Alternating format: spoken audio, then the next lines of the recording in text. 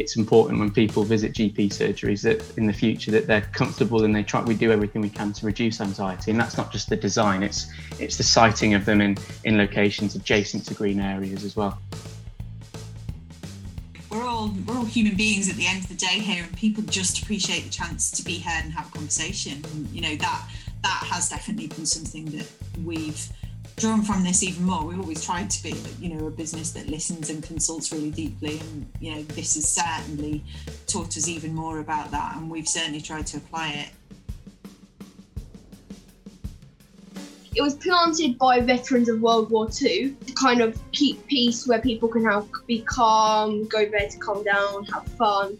And I don't see it as just like a small part of land. I see it as like kind of like peaceful area that people can thrive in. And the fact that people are there, the council and other people were not taking it seriously and just not regarding it in that way, it was ridiculous. So we need those trees to help suck in the carbon dioxide so the air doesn't get too filthy. Finally, in your role as tree saviour and green counsellor, what is your dream scenario? My dream scenario would be that every council partakes in having a green infrastructure register.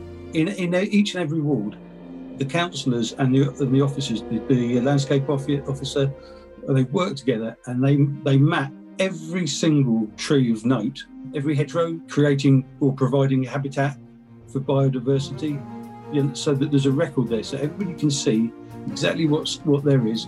What troubles me is tree preservation orders only seem to really have effect in conservation areas.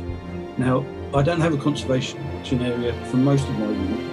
I think every tree should have protection. We're well aware of the importance of meeting climate change targets, and we've got a 2030 climate change target here in Tunbridge Moor.